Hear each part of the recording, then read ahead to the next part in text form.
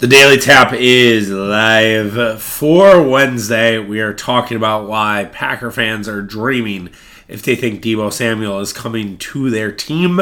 We'll do not edge rushers, middle linebackers, and safeties with Murph. And special teams. We do a little bit of special teams as well in that one. A fun way to wrap up the draft manifesto. Thank you for Murph again doing that. And then we will do the Wisconsin Shotsky. We'll talk Brewers. We'll talk Boogie. We'll talk NBA playoffs. We'll give some PSAs. Be a good-ass time. Trust me. It'll be a lot of fun. And that'll be our show for today.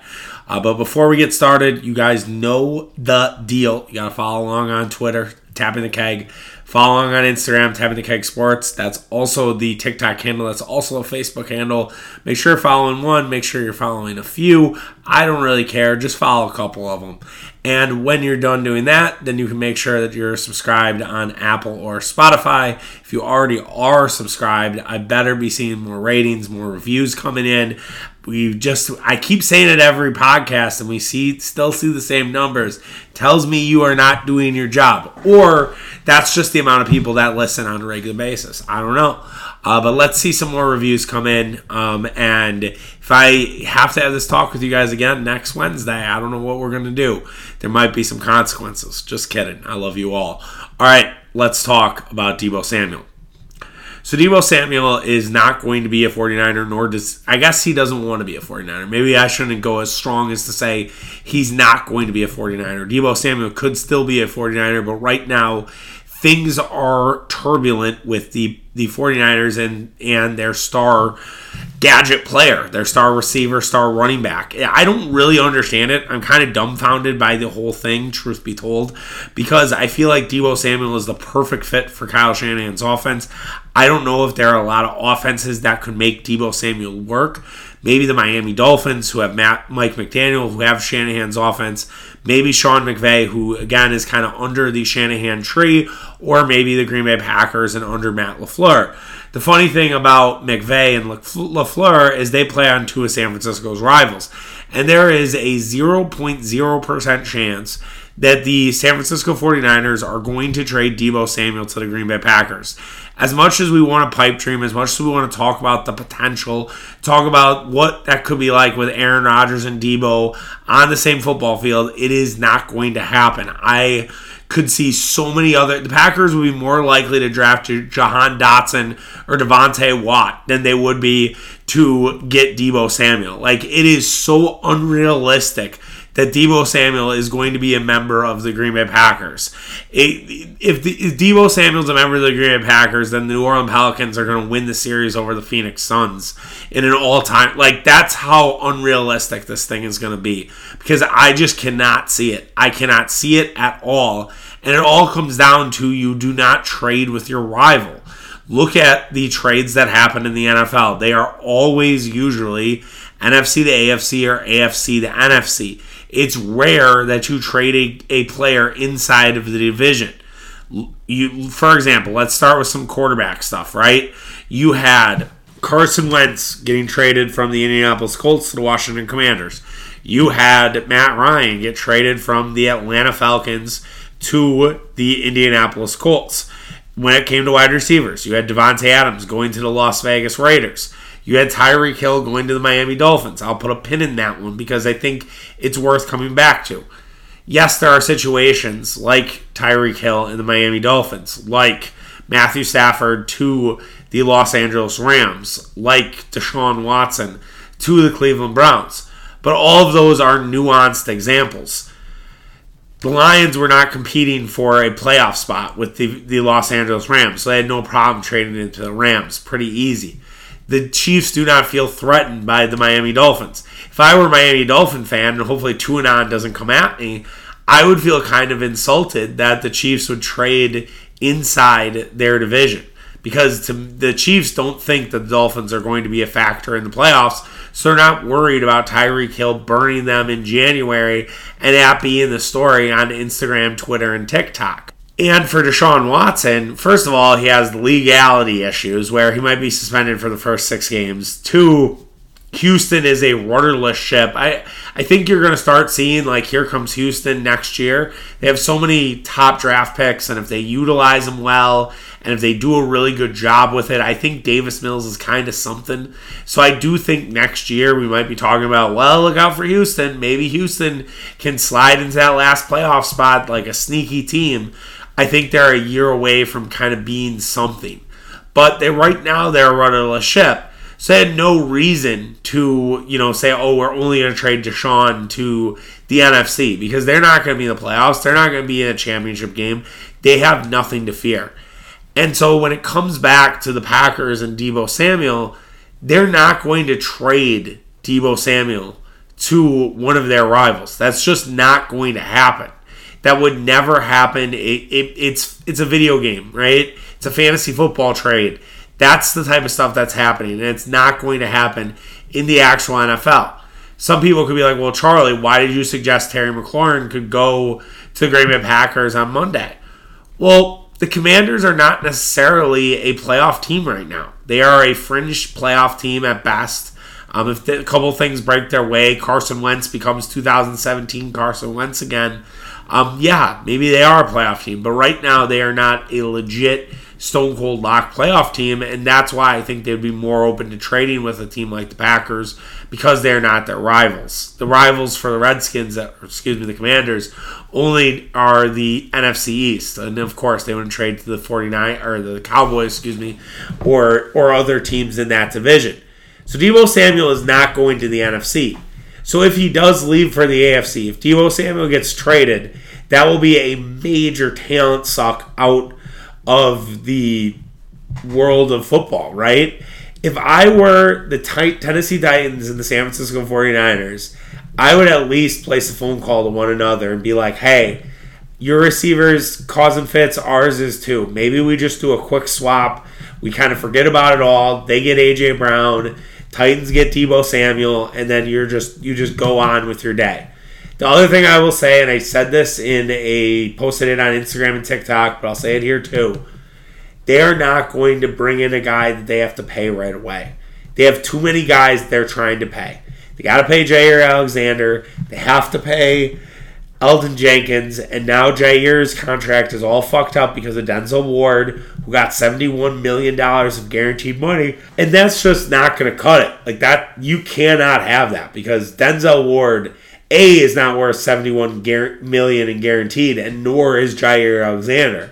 So that's a problem in its own right. But that's even more reason why you're not trading for a wide receiver. You are simply going to get guys in the draft. You're going to draft and develop. Your model has been really successful. They have drafted so many good receivers in the top 100. Pete Bukowski had the full list today, and it's worth reading. They don't miss. They rarely miss that top 100 when it comes to wide receivers. I think the Packers know what they're doing, and I would be absolutely floored if Deebo Samuel was part of that plan. Let's talk the last round of the draft. Let's talk linebackers. Let's talk safeties. Little special teams with Murph. Much appreciated for him doing this. Maybe we'll have a Murph appearance before the draft is next week, and then he'll recap as well if possible. I got to see with his schedule. He's going out to Mexico for the draft, so I don't know if his schedule is going to be tight. We'll try to see if we can get Murph on the show before the draft starts on Thursday. All right, here is Murph. All right, another and last edition of the Murph Draft Manifesto. We are talking linebackers and a little bit of safeties. Murph is here with us again. You can find him at Nolan Murphy on Twitter and Instagram.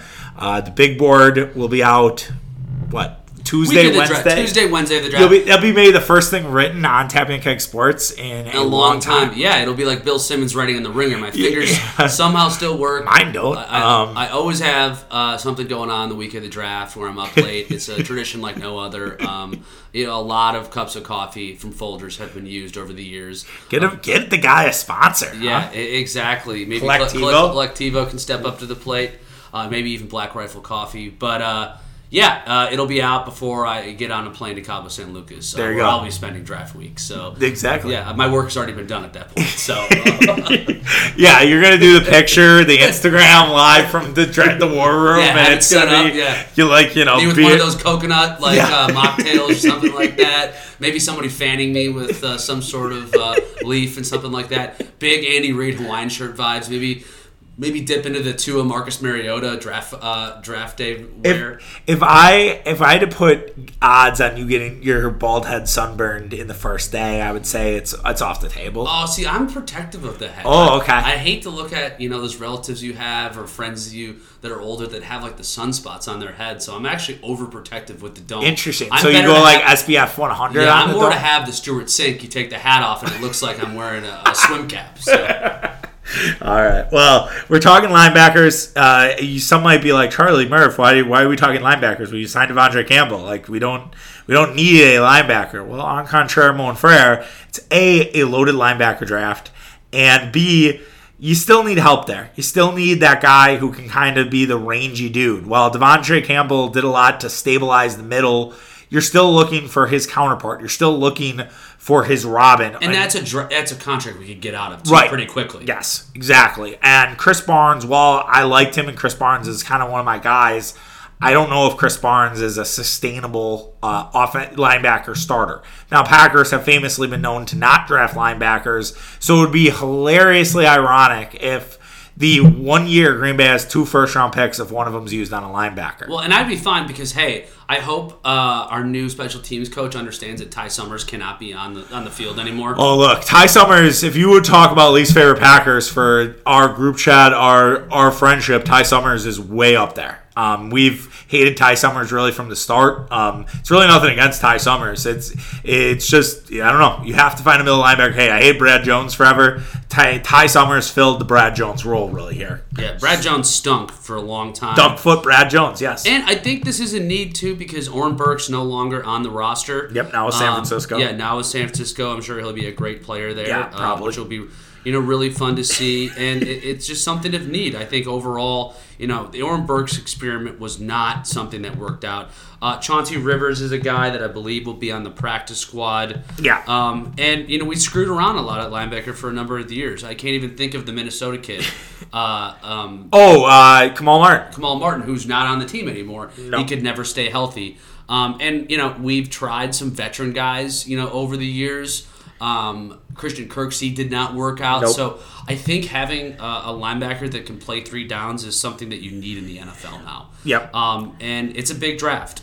So, do we want to do Nakobe Dean thing? Let's do Nakobe Dean first, because I'm Dean's fascinated. I think he's Roquan Smith. He's a leader. He was the captain of the Georgia defense, it felt like. Right. And he's extremely rangy. People think he's undersized, but those linebackers work in the NFL now. Again, this goes back to, I think, the thing I said in the wide receiver podcast where I was like, there are guys that I just noticed. I don't really fucking care about any of the measurables. I realize Brian Gutekunst might, and so this disagrees with it. But my meathead sports is I always saw Nakobe Dean making a play for Georgia and making something happen. And Georgia was the best fucking defense. And why Maybe the best defense we've seen right. other than Alabama defense exactly. in the last 2 years. And undersized linebackers, to your point, have worked. Like Brian Urlacher, Zach Thomas.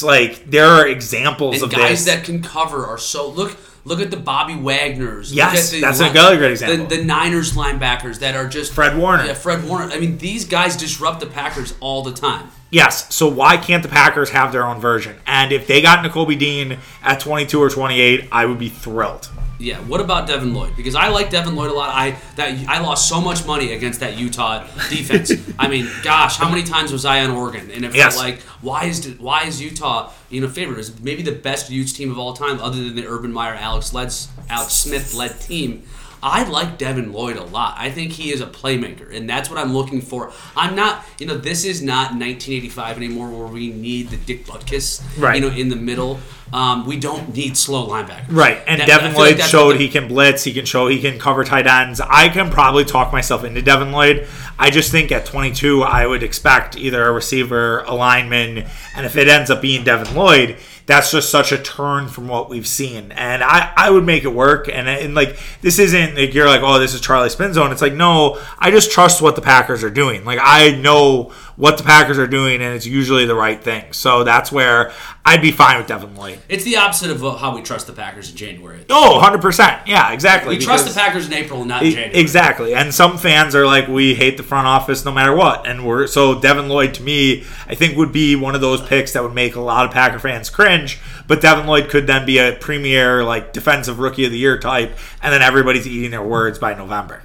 And we saw Micah Parsons I wanted Micah Parsons last year. Right. Now, I never was thought he the Eric Berry Memorial? He was up there. Now, I never thought he was going to have 10-plus sacks. No. And the Cowboys are staying pat and playing him at linebacker. We'll see about that.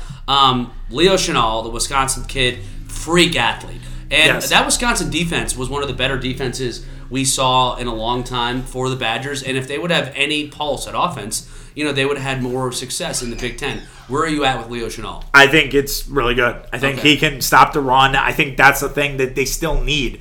Like, there were some numbers with Devondre Campbell that weren't great against the run. And if it's like, we can make sure that the run is stopped. I do worry about the quickness. And I know you're like, okay, yeah, white guy from Wisconsin. But you got to... Well, and Mel Kiper came on and said he thinks he's only a 2-down linebacker. Yeah. He's more of a thumper. Mel Kiper said, in 1985, Leo Chenal would have been a top 5 pick. Yeah, exactly. That scares me. Yeah, that's a little worrisome. It's like, I don't know if that is worth the first second-round pick. Is it worth maybe he sounds like Vince Beagle to me. Yeah, exactly. I don't think he's that bad. I think he's better than Vince Beagle. Like, Vince Beagle was, remember, he got picked, I think, he was the first pick in day 3. So I don't think Leo Chenal's not that. Would you rather have Jack Sanborn where he's going to get drafted or Leo Chenal where Jack Sanborn. Special teamer, hopefully. Yes, and also he's a little rangier. To me, I feel like you could put Jack Sanborn on an edge and make something happen. I'm not saying you could put him there every time, but I think you could put him on the edge and get away with it, and it wouldn't be the worst thing in the world. The linebacker I like the most that will be a day 2 pick is Brian Asamoah from Oklahoma. He is the sideline-to-sideline guy.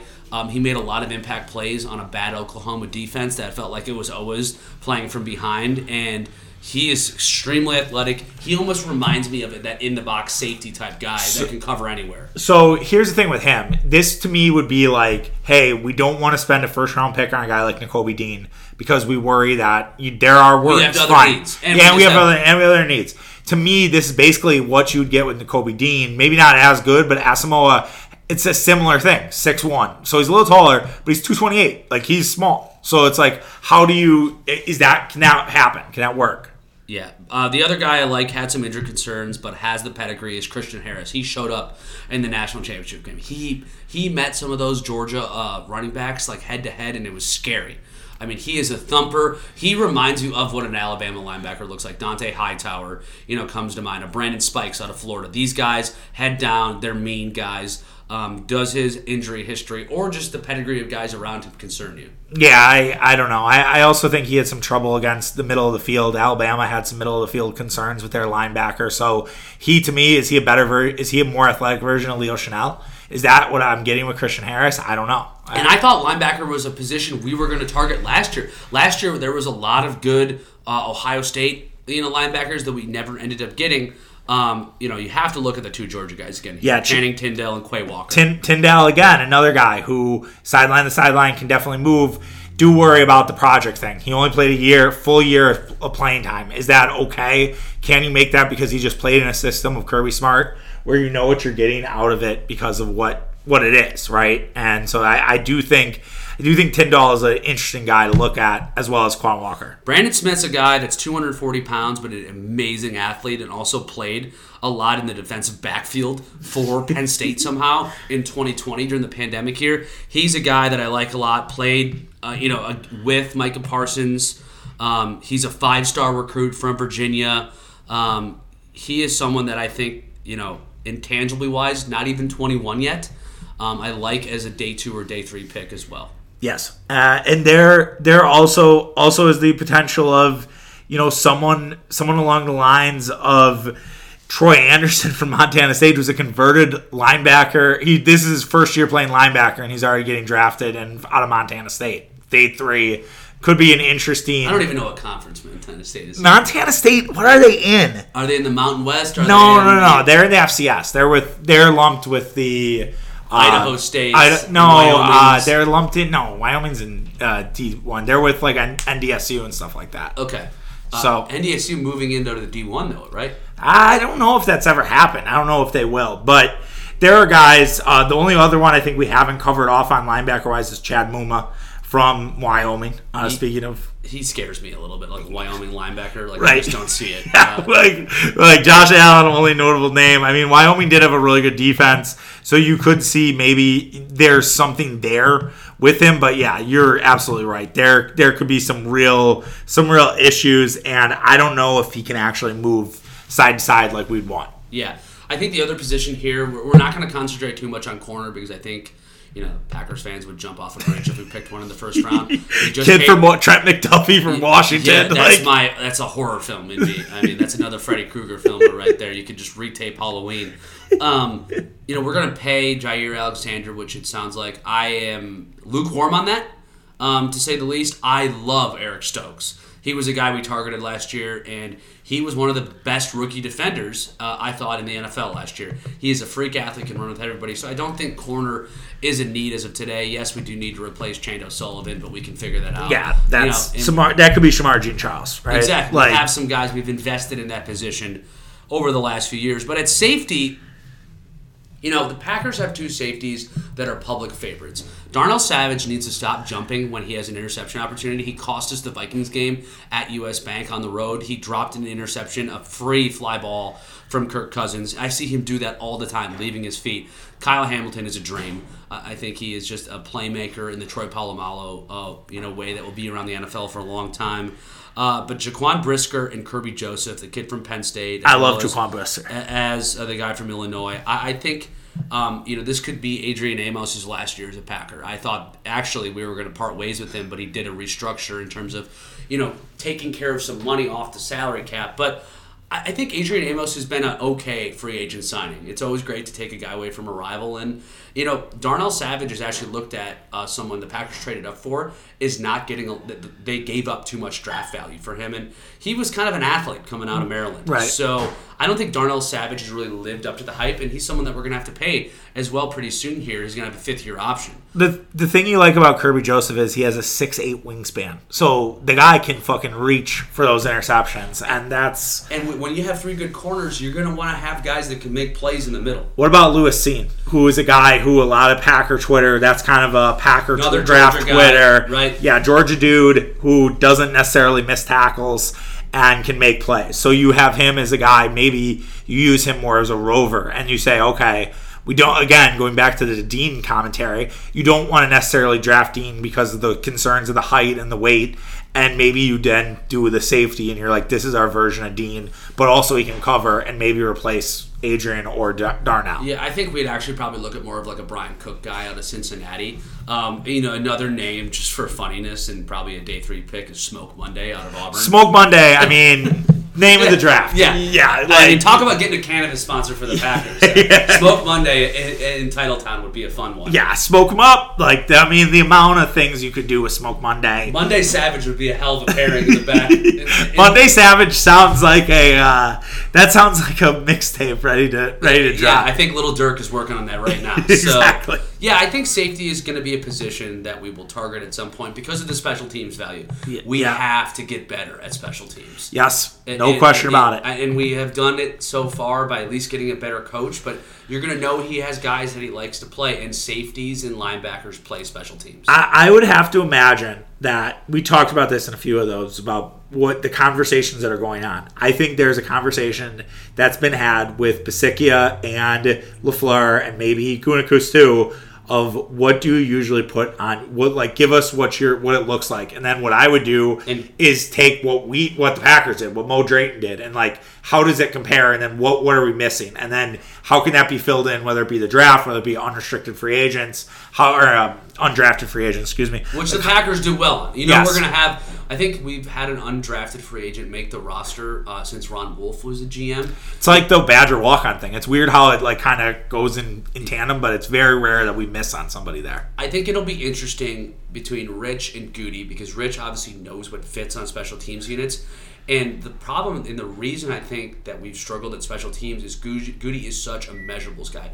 We all know the specific statistic he looks at. Yes. You know, I believe he loves broad jumps too. Broad jumps, 10-yard shuttle. He looks at those guys, and those guys a lot of times have been athletes. They've been raw, and they don't know how to play special teams, and that's a college football problem. You know, Right. When you have 90-man rosters, you know your go-to guys are not special teams players. That's why I love Jameson Williams. You know, he famously got kicked out of the SEC championship game for a targeting call on a punt returner, and then came back in the first game of the college football playoff and laid somebody out again. So finding some people in college football that played special teams and that are draftable, I think is something that Rich is going to ask for. And Goody may be like, well, why are we drafting somebody that doesn't have the upside? Well, Goody, look at, hasn't worked out. EQ, MVS, Jamon Moore, they could not play special teams. Juwan Winfrey was a disaster as a gunner, I felt like. Yeah, he couldn't keep contained. It was just too excited. Yeah, no, I'll be interested to see if there's anything that changes from a philosophy standpoint when we get done with it, when we look at it and we're like, wow, this isn't a Goody guy, or this is like borderline a Goody guy, and then we'll wonder, you know, is that the Basikia influence? Is that even Stenovich's influence offensively, where it's maybe a little more O-line focused, and who knows how his philosophy will change between what LaFleur and Hackett did? I don't know. And I think this is a good transition as we talk special teams and we kind of reach the end of, you know, the taping of these draft manifestos. Pat O'Donnell, I thought a great signing. You know, he's a Palm Beach County guy where I used to live. He is a former Bear. He can also punt in the cold. He can punt in the cold. Corey Burkhardt could not do. Is he going to be a holder, and is he going to take away kickoffs from Mason Crosby? He's a guy that's kicked off before. He probably should. He probably should. You know, I think it's a copycat league. I know it is. You know, Evan McPherson almost won the Super Bowl for the Bengals. You know, will the Packers draft a kicker? They still somehow have Mason Crosby on the roster. Yeah, one of the worst kickers I think in the league. I mean, Cameron Dicker was a great kicker out of Texas. Cameron Dicker was a guy who won Texas games. He's a guy that I think people know, obviously has a name that you would know, right? But I think that would be a very interesting 6th or 7th round pick. Yeah, also Jake Camarada is a guy that's mocked 273 overall by Pro Football Focus. There's actually a long snapper, another position we've really struggled with. Yeah. Jordan Silver from Arkansas, he is mocked in the top 80 of NFL picks. So, you know, I don't think we're going to go after Matt Araiza from San Diego State, who punts the ball a mile like Pat McAfee.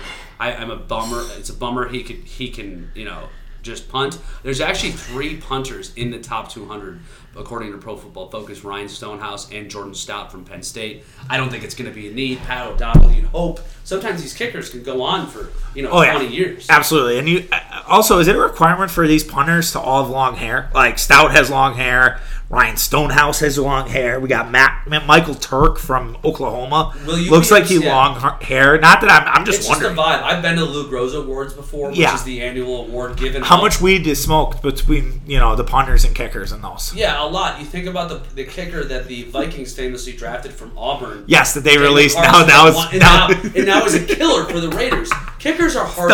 Kickers are hard to find. I actually look at them almost as MLB relief pitchers, where they can have a couple stints before they kind of catch on, and it feels like there's really like 5 to 10 really good kickers in the league. And other than that, it's a rotating musical chairs. Will you be upset if Mason Crosby is our starting kicker in Week 1? I think I will be, actually, because this goes back to something my dad and I talked about when I was a kid, and it's a weird comparison, but work with me here. Is we talk about how Brett Favre couldn't do it in the cold anymore. That he got to a certain age where it just didn't work because his muscles got tight, everything got tight, and Favre just couldn't make it happen. I worry about that with Crosby. Like, I think when that San Francisco game we were at, famously, I wondered, can Mason Crosby kick this 50 yards? Anything over 35, 40 at this point, I'm scared of. Right, especially in the cold. As it gets colder, the muscles, man, they just don't work the same. I don't know if Mason's as reliable as as he needs to be for what the Packers need. Again, talking about that mission about we're out of time, and I'd love to get Mason, a Super Bowl, right? But he's a Packer Hall fan. Packer for life for sure. But I don't know if I can put all my chips in a guy who is too old, and I just don't know. Mason's a great guy. Somebody I've ran into at Oneida Country Club before. Great golfer, family guy, huge Aaron Rodgers guy. Yeah, and the other thing too is I think could Mason play at the Colts? Could he play in an indoor controlled facility? Absolutely. I don't think the Colts need a kicker. They have Blankenship, but to my point, Would Mason Crosby go kick for the Vikings? Yeah, exactly. Lions, yeah, exactly. So I think I would be upset. I don't think we've set up Mason Crosby to have success in his later years with rotating holders, with rotating long snappers. The operation, as Matt LaFleur always famously says, has not gone well. But you have to remember, Mason Crosby went through this, and I believe 2017, where he had that awful year. Giorgio Tavecchio was right there, ready to try to take his spot. And we gave him competition in camp, and he showed up. When things got tight, he showed up and made a ton of field goals. So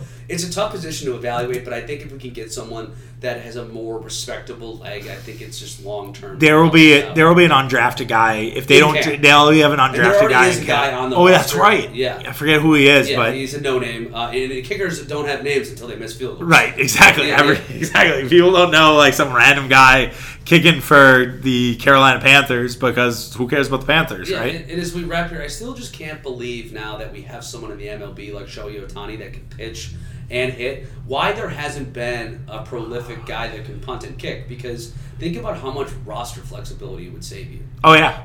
100%. And it's I think it goes to the specialization of society, right? Where it's I'm trying to sound like an old man here, but it's you're saying your kids can only play one sport. Yeah, right. It's like JJ Watt. Well, it's there's a famous story, I'm sure I've told it on a podcast, where Antonio Freeman, not the Packer Antonio Freeman, who went to Tulsa West, and he ended up getting a scholarship for the Badgers to be a corner as well as a track runner. Didn't work out.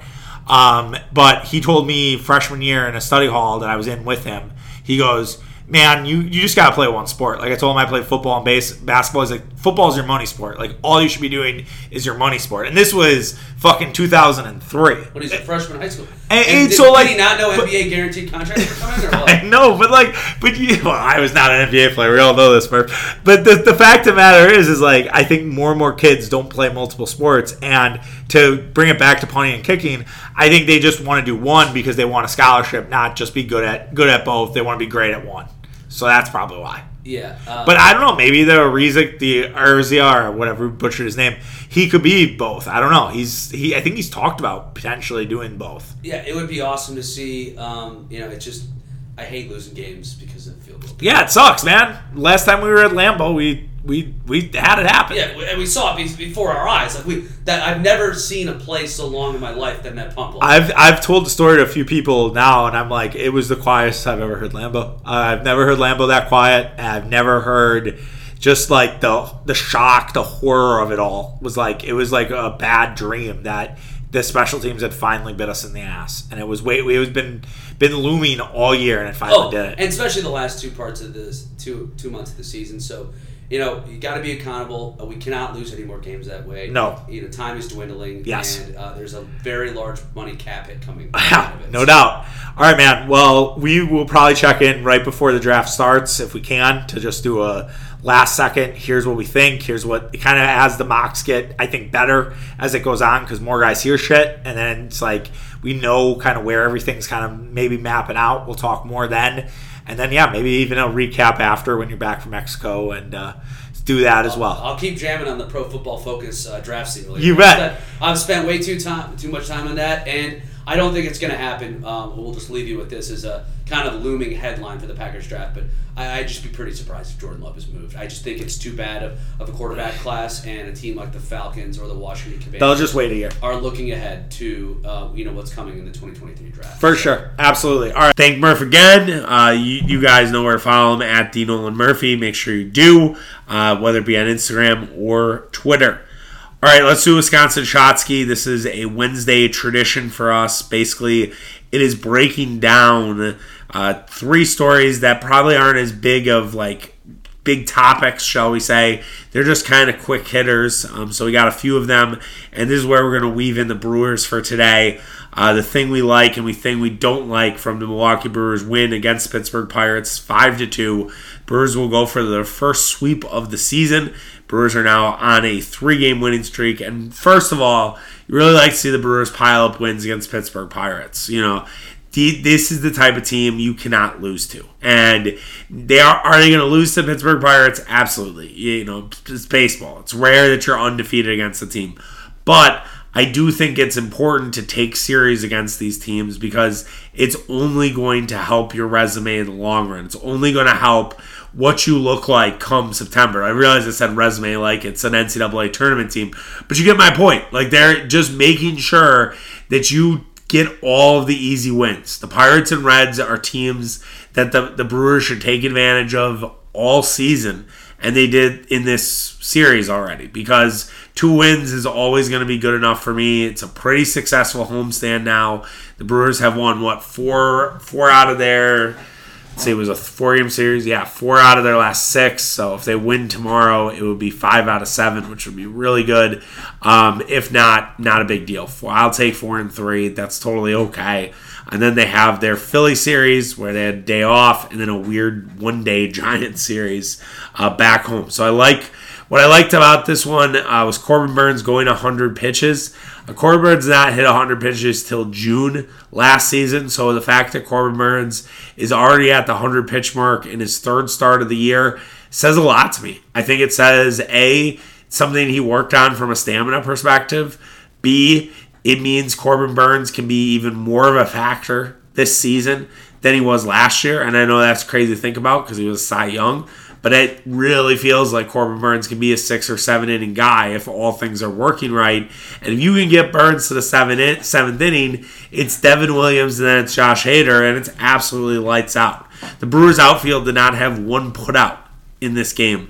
It is the 9th time in Brewers history. It's the 3rd time that they've done it with the Brewers pitching staff plus Williams and Hader. So it's something a little more common, but it's absolutely crazy that the Pirates only left the infield on 2 home runs from Vogelbach and Van Meter. So great stuff from Corbin Burnes tonight. 2 bad mistakes, which is whatever. It's going to happen, but 10 Ks, I will take that any day of the week.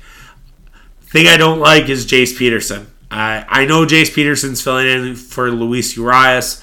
Luis, I believe he'll be playing a simulated game on Thursday, so you probably will see Luis back, I would say, in 2 weeks. I don't think they can wait any longer with Jace Peterson. He, for whatever reason, is in a funk to start the year. The on-base Jace is not that guy. He had 3 strikeouts today. He's batting under 100. I think you have to go with Mike Brousseau going forward and just eat the fact that he can't really play a lot of defense and that you're going to have a weak third baseman there. Defensively, not that I thought Peterson was that great defensively at third base. I think they're just going to have to eat it. They'll get creative with the shifts. I feel like that's their answer. Or if you really feel like Brousseau can't play a consistent third base, then use one of your pitching, your extra pitching slots for a third baseman, for a corner infielder to fill in from AAA, because I just can't see Jace Peterson as the answer right now at the third base position. He continues to struggle. They moved him up in the order today. I wonder if that was to kind of help him, see if that would make a difference. It didn't. He struck out 3 times. So I'm pretty much over the idea of Jace Peterson. Get him back to being a bench hitter, which is kind of where he built his momentum last season. I think that's basically what you have again for the artist previously known as on-base Jace. Mark's Cousins talked to the media yesterday. It was kind of an interesting conversation. There was a lot of slander about Sacramento, but he also talked about Milwaukee and how he kind of got fucked there and how there was a long-term plan for him. The front office was all on board, and then all of a sudden the rug was pulled out from under him. My guy Shafty Bro, by the way, ultimate follow during the playoffs. Make sure you're giving him a follow if you are an NBA fan. But he screenshotted it, the whole thing about, the rug was taken out from under me, and basically it was like, who could be the one person that would oversee the front office? And that person is Giannis Antetokounmpo. Giannis made the call. Giannis was like, look, I don't want to play this motherfucker. This guy can't play defense. He's not our type of guy. We don't need a guy like Boogie Cousins on our roster. We'll be fine before Brook gets healthy.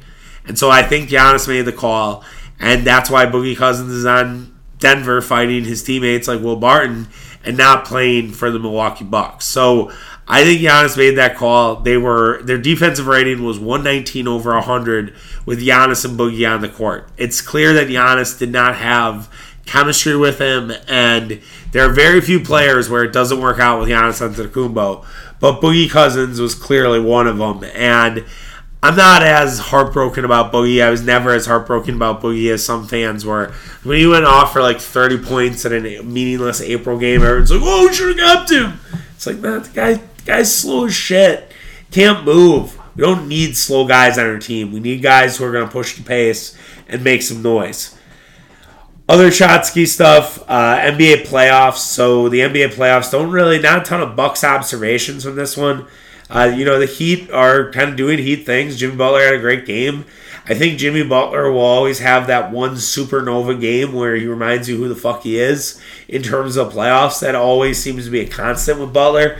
So I'm not really surprised that Jimmy Butler had a big game. The Hawks continue to be dog shit in terms of betting on the road. They did not win a single bet against the spread on the road this year. That's extremely hard to believe. But they were that bad of a road team this season. They did not win one. They were 0-31. If they go back to Miami, they'll have a chance to go 0-32. It's unlike anything I've ever seen. I don't know what to necessarily make of it. Like, can we find video, TikToks of Bogey out at 11 or something? Like, absolutely bananas there. But yeah, it didn't really change anything I thought about with the Heat. I thought the Hawks gave a good fight. And then the Heat were able to pull away basically because of Jimmy Butler. But it has been very tough to play in Atlanta. They're 20-3, I think, since the start of March.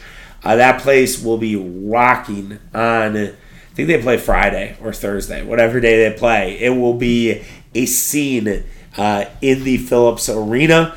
As for Karl Towns, man, I want to like the Minnesota Timberwolves. Even though the fact they're from Minnesota, even though the fact a lot of Timberwolves fans are Vikings fans, what Karl Towns did was such an Anthony Barr move.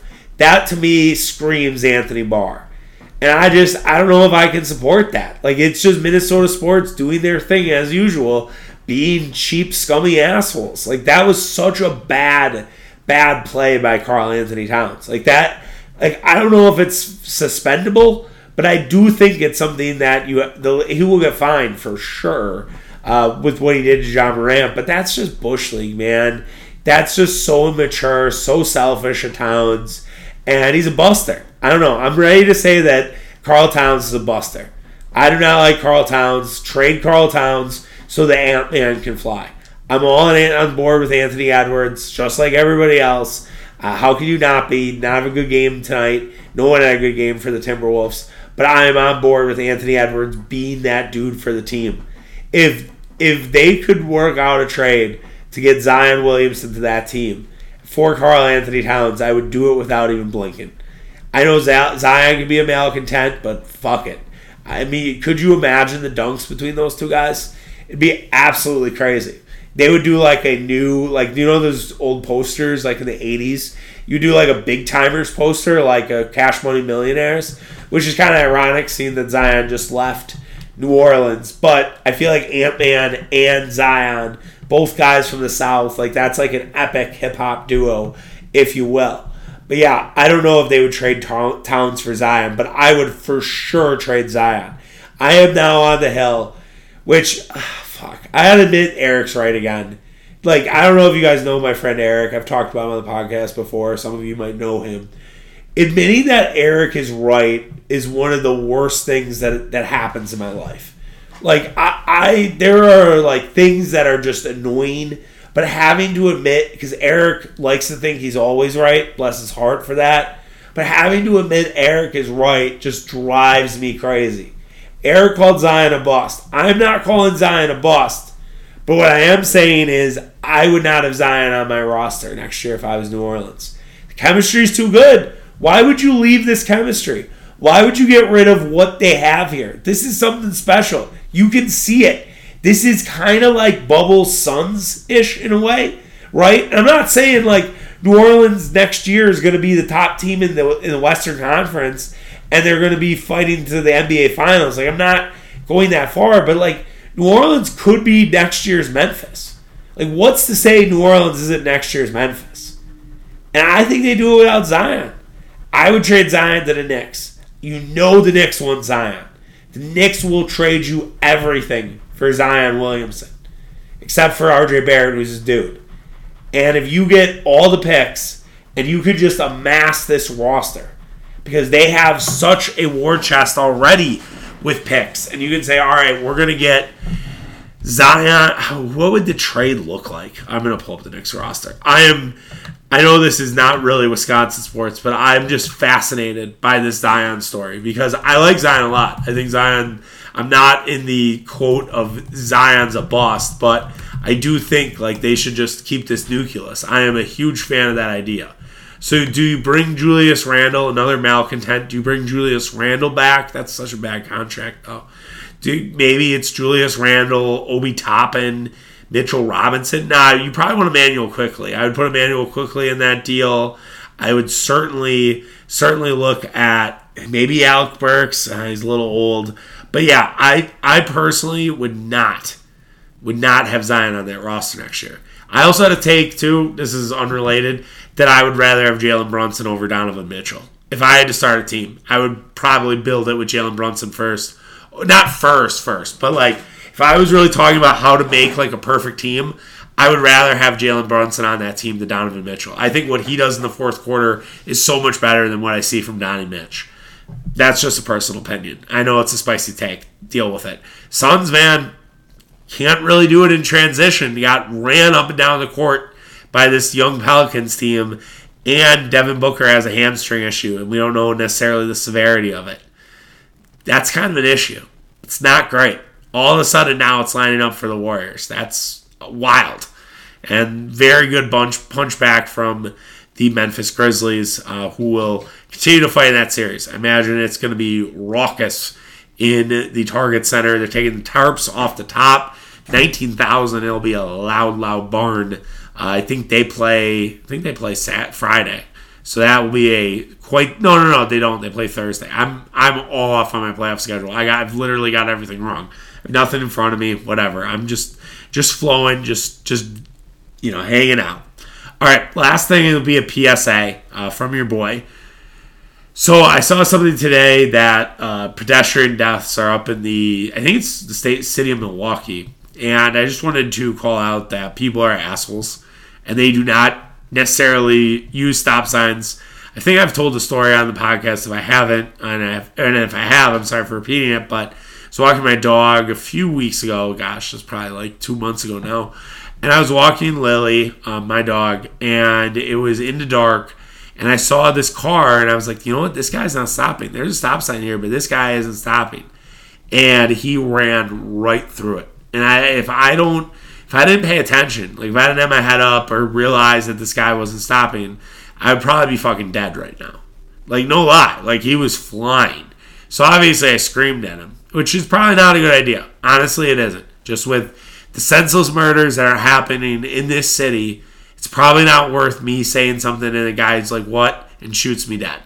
So again, I don't probably need to do that, but I still called him out because it was absolutely ridiculous and needed to know to slow down. So this is my PSA just quickly as we end the podcast today. Just be careful. Keep your head up. Don't be on your phone when you're crossing a busy street.